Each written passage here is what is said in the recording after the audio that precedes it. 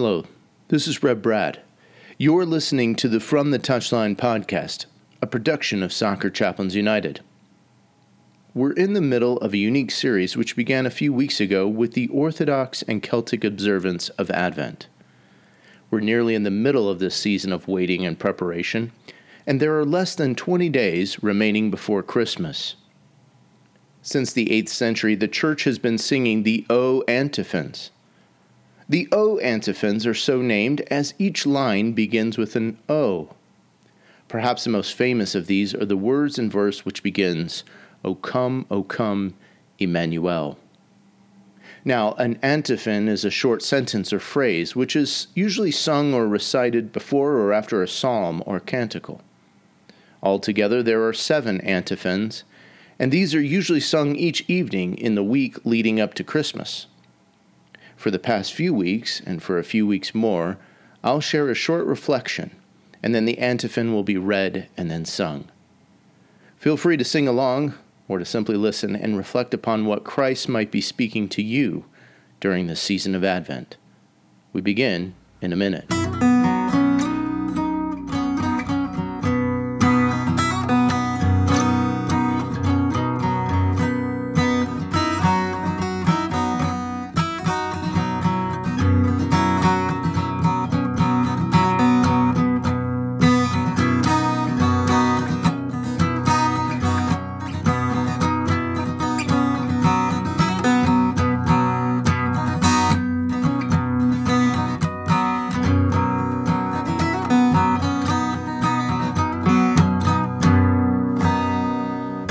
Well, we're now into week 4 of Celtic Advent, and this week we're reflecting on the 4th Advent Antiphon, and again, there's a reference to ancient Israel, and the rule of perhaps the most famous of Israelite kings, King David. Listen to the words of the antiphon. O come, thou key of David, come, and open wide our heavenly home. Make safe the way that leads on high, and close the path to misery. Last week, we looked at the rod, or root, or shoot, of Jesse, and the words of Isaiah the prophet framed our understanding about the champion arising out of the line of Jesse. Now, of course, David was such a champion. His defeat of Goliath and the Philistines and his successful campaigns against Israel's enemies helped the Davidic monarchy to ascend to a golden era age. But Isaiah comes after David. He's speaking to a people for whom his words probably reminded them, maybe even bitterly, that there used to be a better day.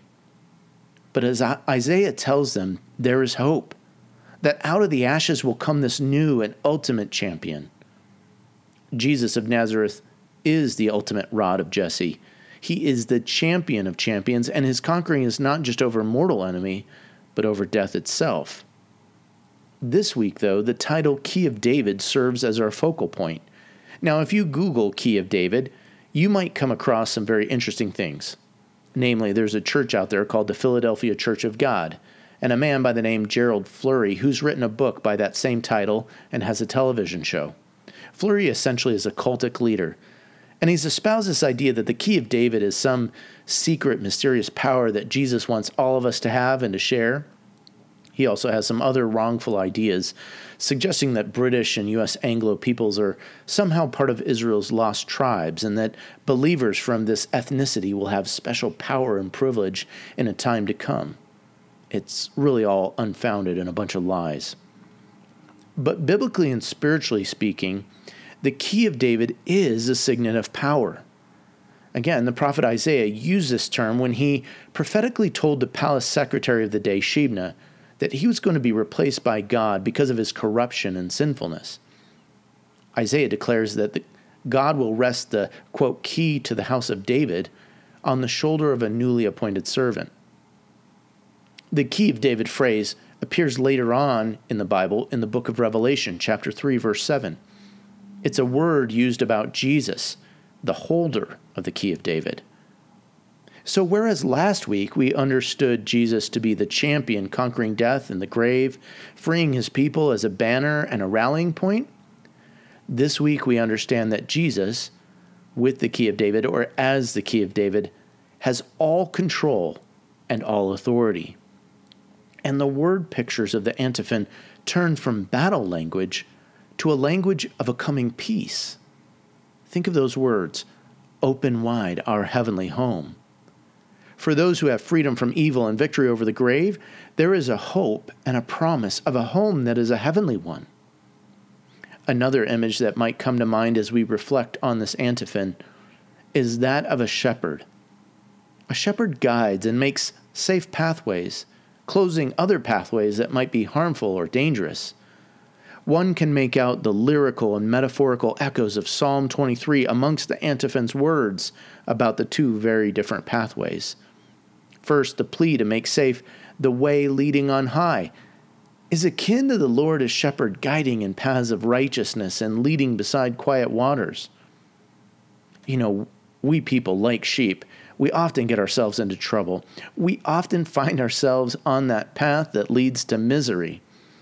And we find ourselves in all sorts of valleys of shadow of death. The song here calls for the one who can close off the path leading to misery, the one true good shepherd. So how does this relate to football and people in the beautiful game? Well, as I said, we all tend to get sideways and get off track, especially when we're on our own. I've seen many of us, including myself, who get down that path of misery. We make poor decisions, we make mistakes, we sin, we really mess up.